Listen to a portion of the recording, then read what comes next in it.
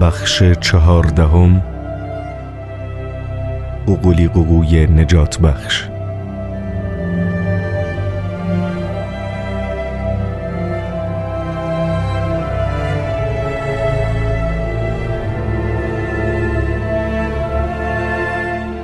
ریمسکی که اعصابش خرد شده بود منتظر تکمیل گزارش پلیس از واقعه نشد و به دفتر کارش پناه برد.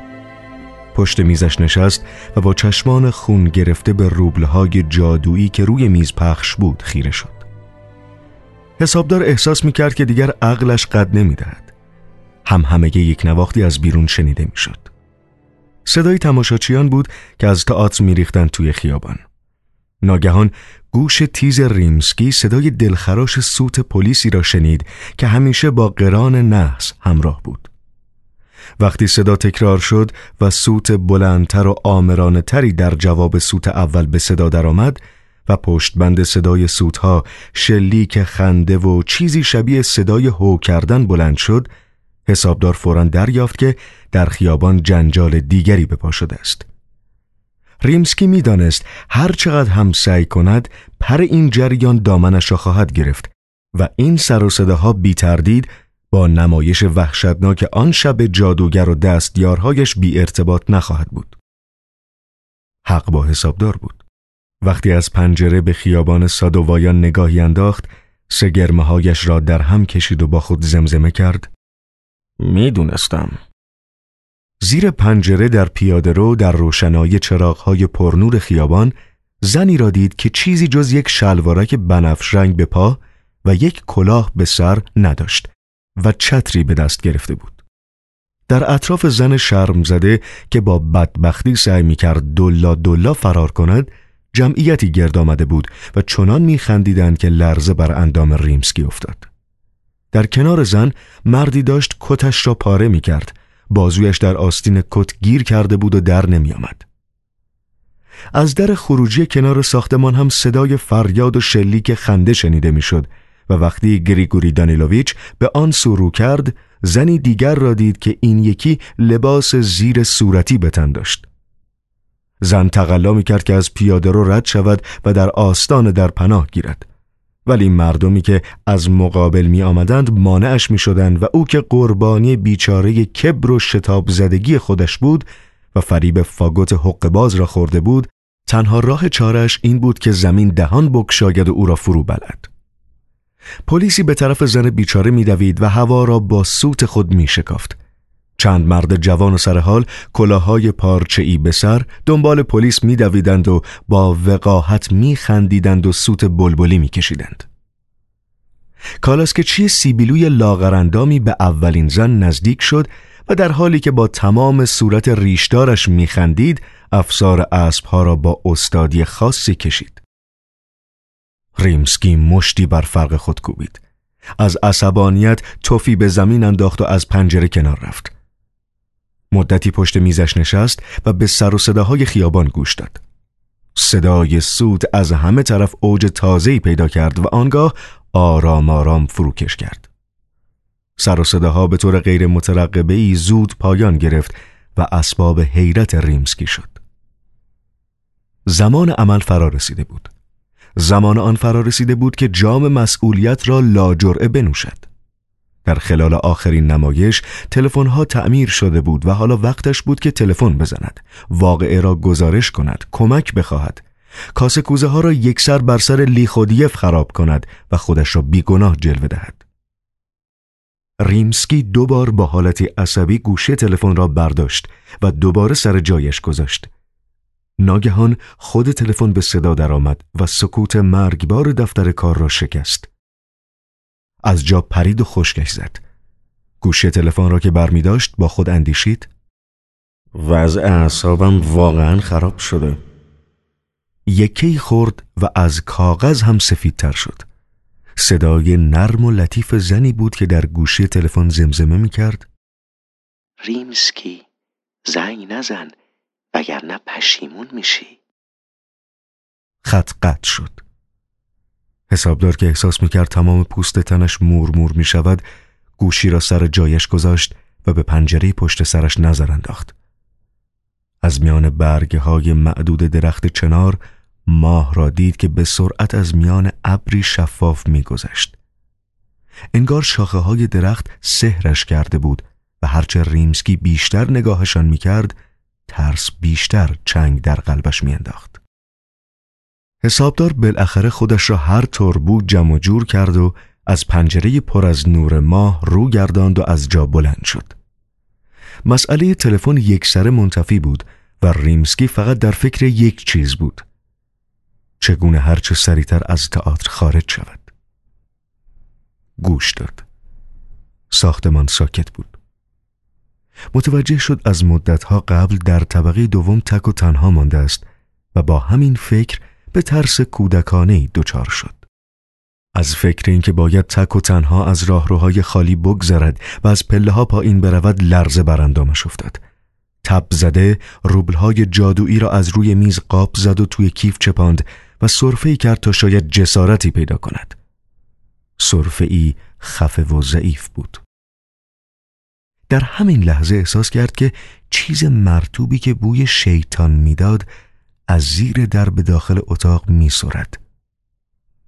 پشتش لرزید. ناگهان زنگ ساعت نیم شب را اعلان کرد و این هم لرزه بر اندامش انداخت.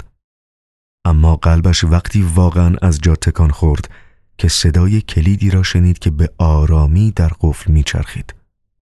ریمسکی با دو دست سرد و عرق کردهش کیف را چسبیده بود. احساس میکرد اگر صدای خشخش کلید در قفل چند لحظه بیشتر ادامه پیدا کند، اعصابش آنقدر تحت فشار قرار میگیرد که دیگر نمیتواند فریاد نزند. در بالاخره باز شد و وارنوخا بی سر و صدا به داخل دفتر کار آمد. ریمسکی بر صندلی دسته‌داری از حال رفت.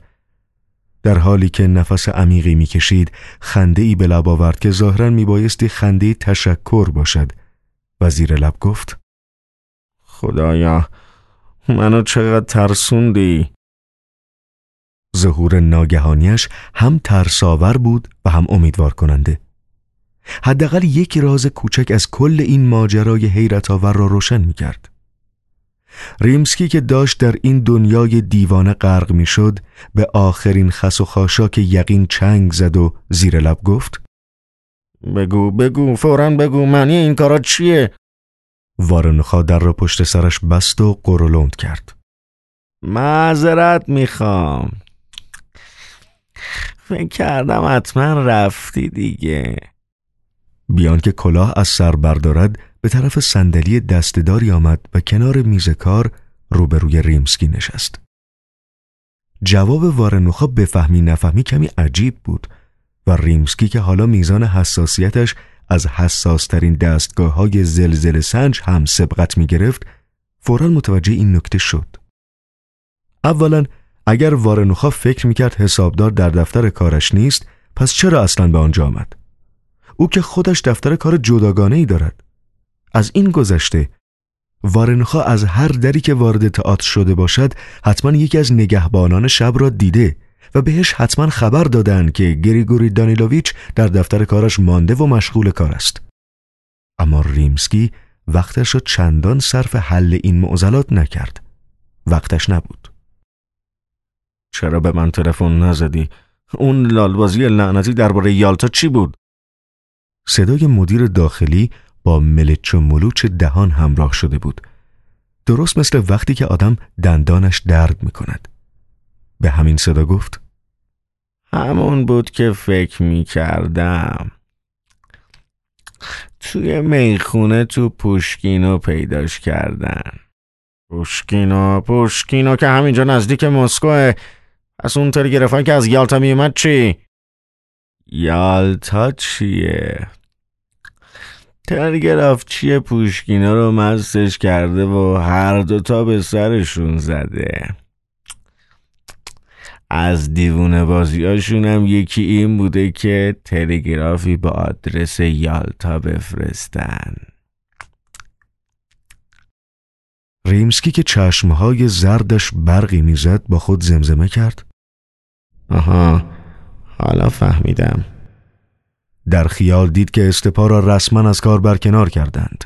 آزادی. بالاخره ریمسکی از دست لیخودیوف ابله رها میشد.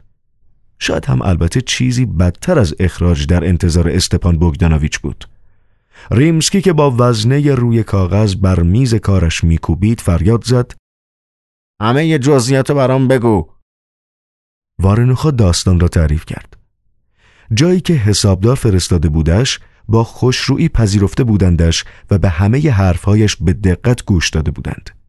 البته هیچ کس برای لحظه‌ای هم باور نکرده بود که استپا در یالتا باشد. همه با نظر وارنوخا موافق بودند که حتما لیخودیف در رستوران یالتا در پوشکینوست. ریمسکی هیجان زده صحبت وارنوخا را قطع کرد. الان کجاست؟ مدیر داخلی با خنده کج و معوجی جواب داد: تو فکر میکنی الان کجاست؟ معلومه دیگه، تو زندون پلیس دارن حالشو جا میارن. نه، خدا رو شکر. وارنوخا دنباله داستان را گفت و هرچه بیشتر میگفت ریمسکی با وضوح بیشتر به خطاهای پی در پی لیخودیف پی میبرد. خطاهایی که یکی از دیگری بزرگتر بود. برای اینکه یک بعد از ظهر در پوشکینو سیاه مست شود چه تاوانی پس خواهد داد؟ رقص با تلگرافچی، تعقیب زنان وحشت زده، کتککاری با بارمن در یالتا، انداختن پیاز بر زمین، شکستن 8 بطری شراب سفید، خرد کردن تاکسیمتر تاکسی که سوارش نکرده بود، تهدید به بازداشت کسانی که سعی کردند متوقفش کنند. در تئاتر مسکو استپا سرشناس بود و همه می‌دانستند که چه آدم شروری است. ولی این داستان از سر استپا هم زیاد بود. چشمهای تیز ریمسکی به صورت وارنوخا که آن طرف میز نشسته بود دوخته شده بود و هرچه داستان جلوتر میرفت چشمهای او هم عصبانی‌تر به نظر میرسید. هرچه وارنوخا جزئیات مشمئز کننده و پررنگ و لعاب داستان را بیشتر شرح میداد، ریمسکی کمتر باور میکرد.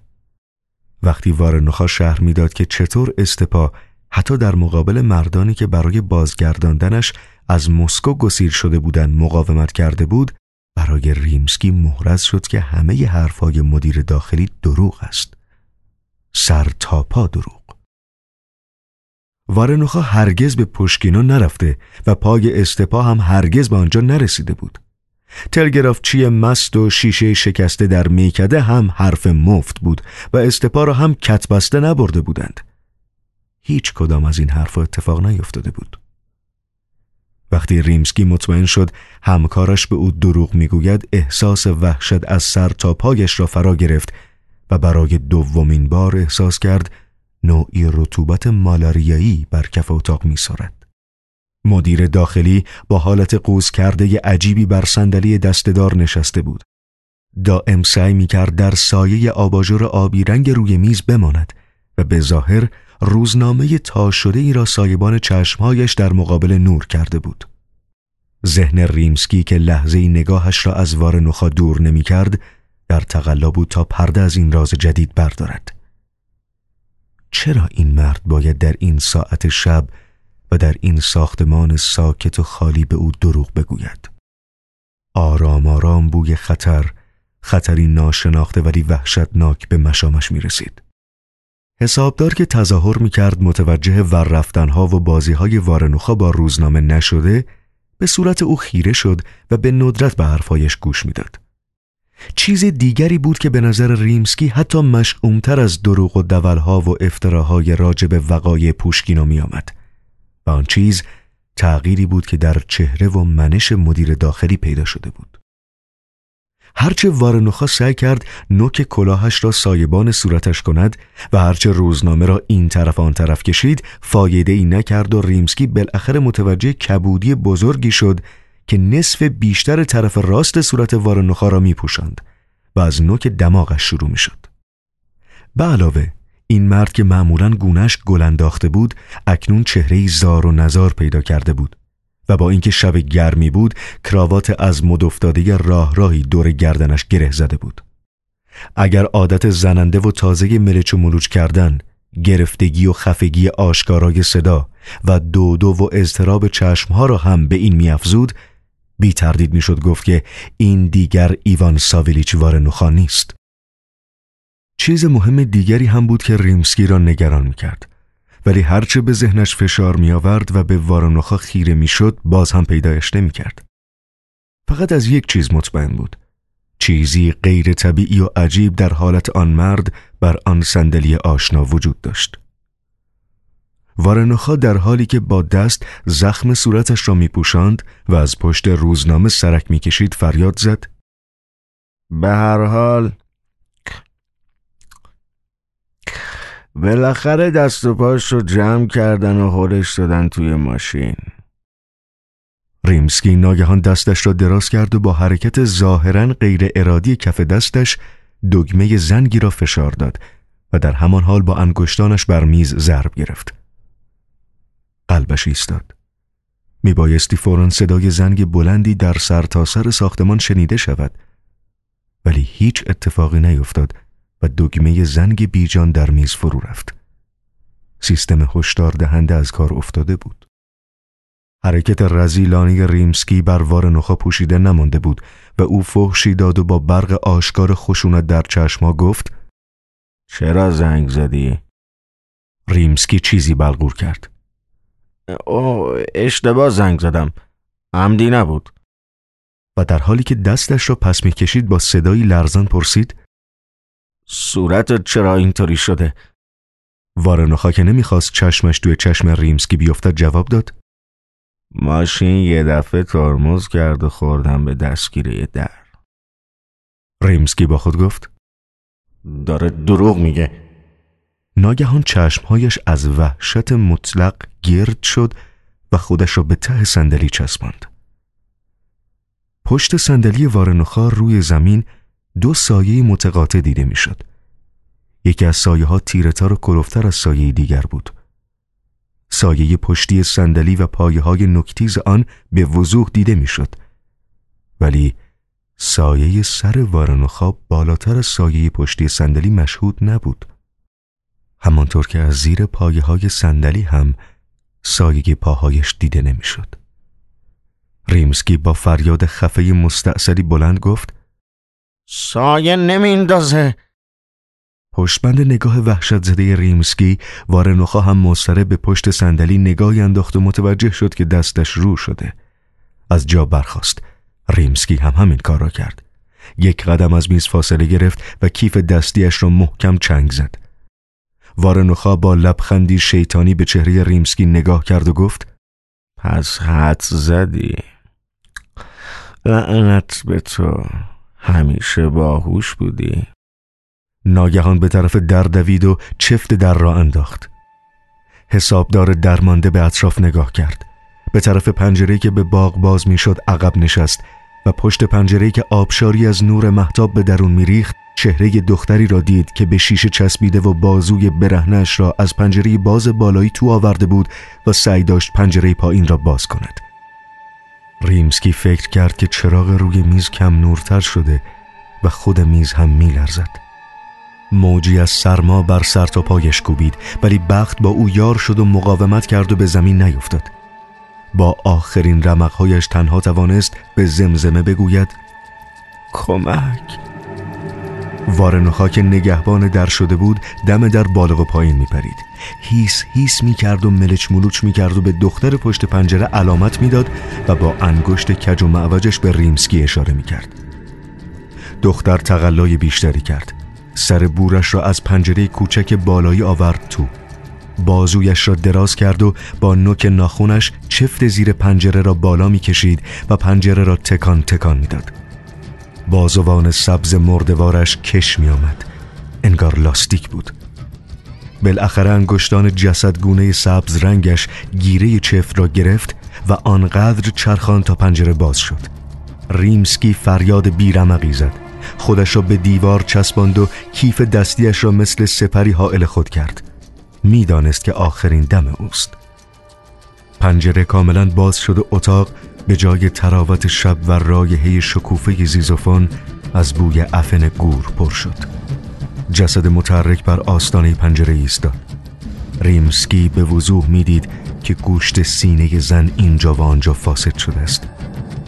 ناگهان صدای غیر مترقبه و شادی‌آور قوقولی قوقویی در باغ بلند شد. صدا از ساختمان کوتاهی می آمد که در پشت سالن تیراندازی واقع بود و پرنده های مورد استفاده در نمایش های واژۂ را در آن نگه می داشتند. خروس اهلی با تمام حجم سینه‌اش طلوع صبح را بر فراز شرق مسکو اعلام می کرد. خشم لجام گسیخته چهره زن را مچاله کرد و با صدایی گرفته فوش می داد و وارنخا که دم در عجز و لابه می کرد از حال رفت. خروس دوباره قوقولی قوقو کرد و دختر دندان قروچه‌ای رفت و مو بر سرش سیخ شد. با سومین قوقولی قوقو دختر چرخی زد و به بیرون گریخت. وارنخا هم پشت سرش در حالی که مانند فرشته عظیم و جثه‌ای افقی پرواز می کرد به آرامی بر فراز میز کار بال زد و از پنجره بیرون شد.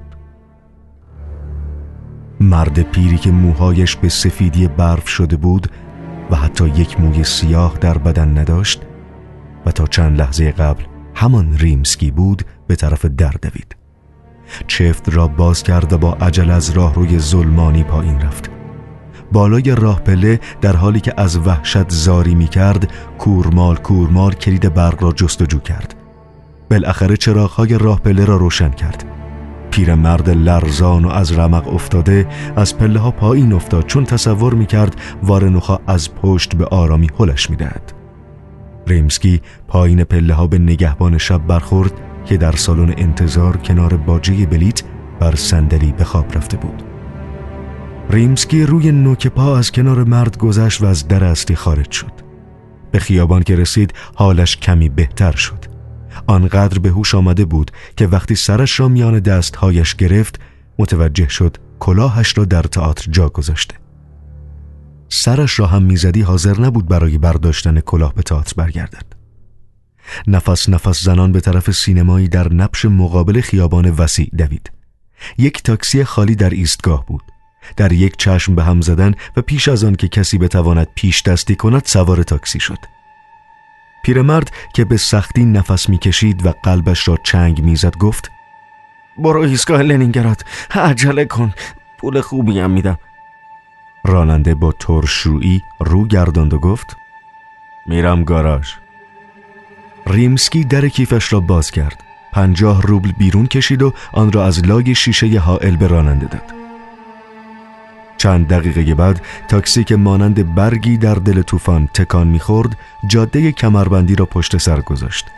ریمسکی که در صندلی‌اش بالا پایین می‌افتاد حالت خوشحال راننده و قیافه وحشتناک خود را در آینه می‌دید. ریمسکی دم در ایستگاه از تاکسی پرید پایین و به اولین مردی که پیشبندی سفید پوشیده بود و صفحه برنجی شماره‌داری از گردنش آویزان بود فریاد زد: یه نفر درجه 1، اینم 30 روبل. این را گفت با دست پاچگی توی کیفش دنبال پول گشت. اگه درجه 1 نداری درجه 2 هم عیب نداره، اگه درجه 2 هم نیست یه درجه 3 بده. مرد پیشبند بسته به ساعت شبنما نگاه کرد و پول را از دست ریمسکی قاب زد. 5 دقیقه بعد قطار سریع و سیر از ایستگاهی که سقفش از شیشه بود خارج شد و بخار زنان در ظلمت فرو رفت. ریمسکی هم همراه قطار ناپدید شد.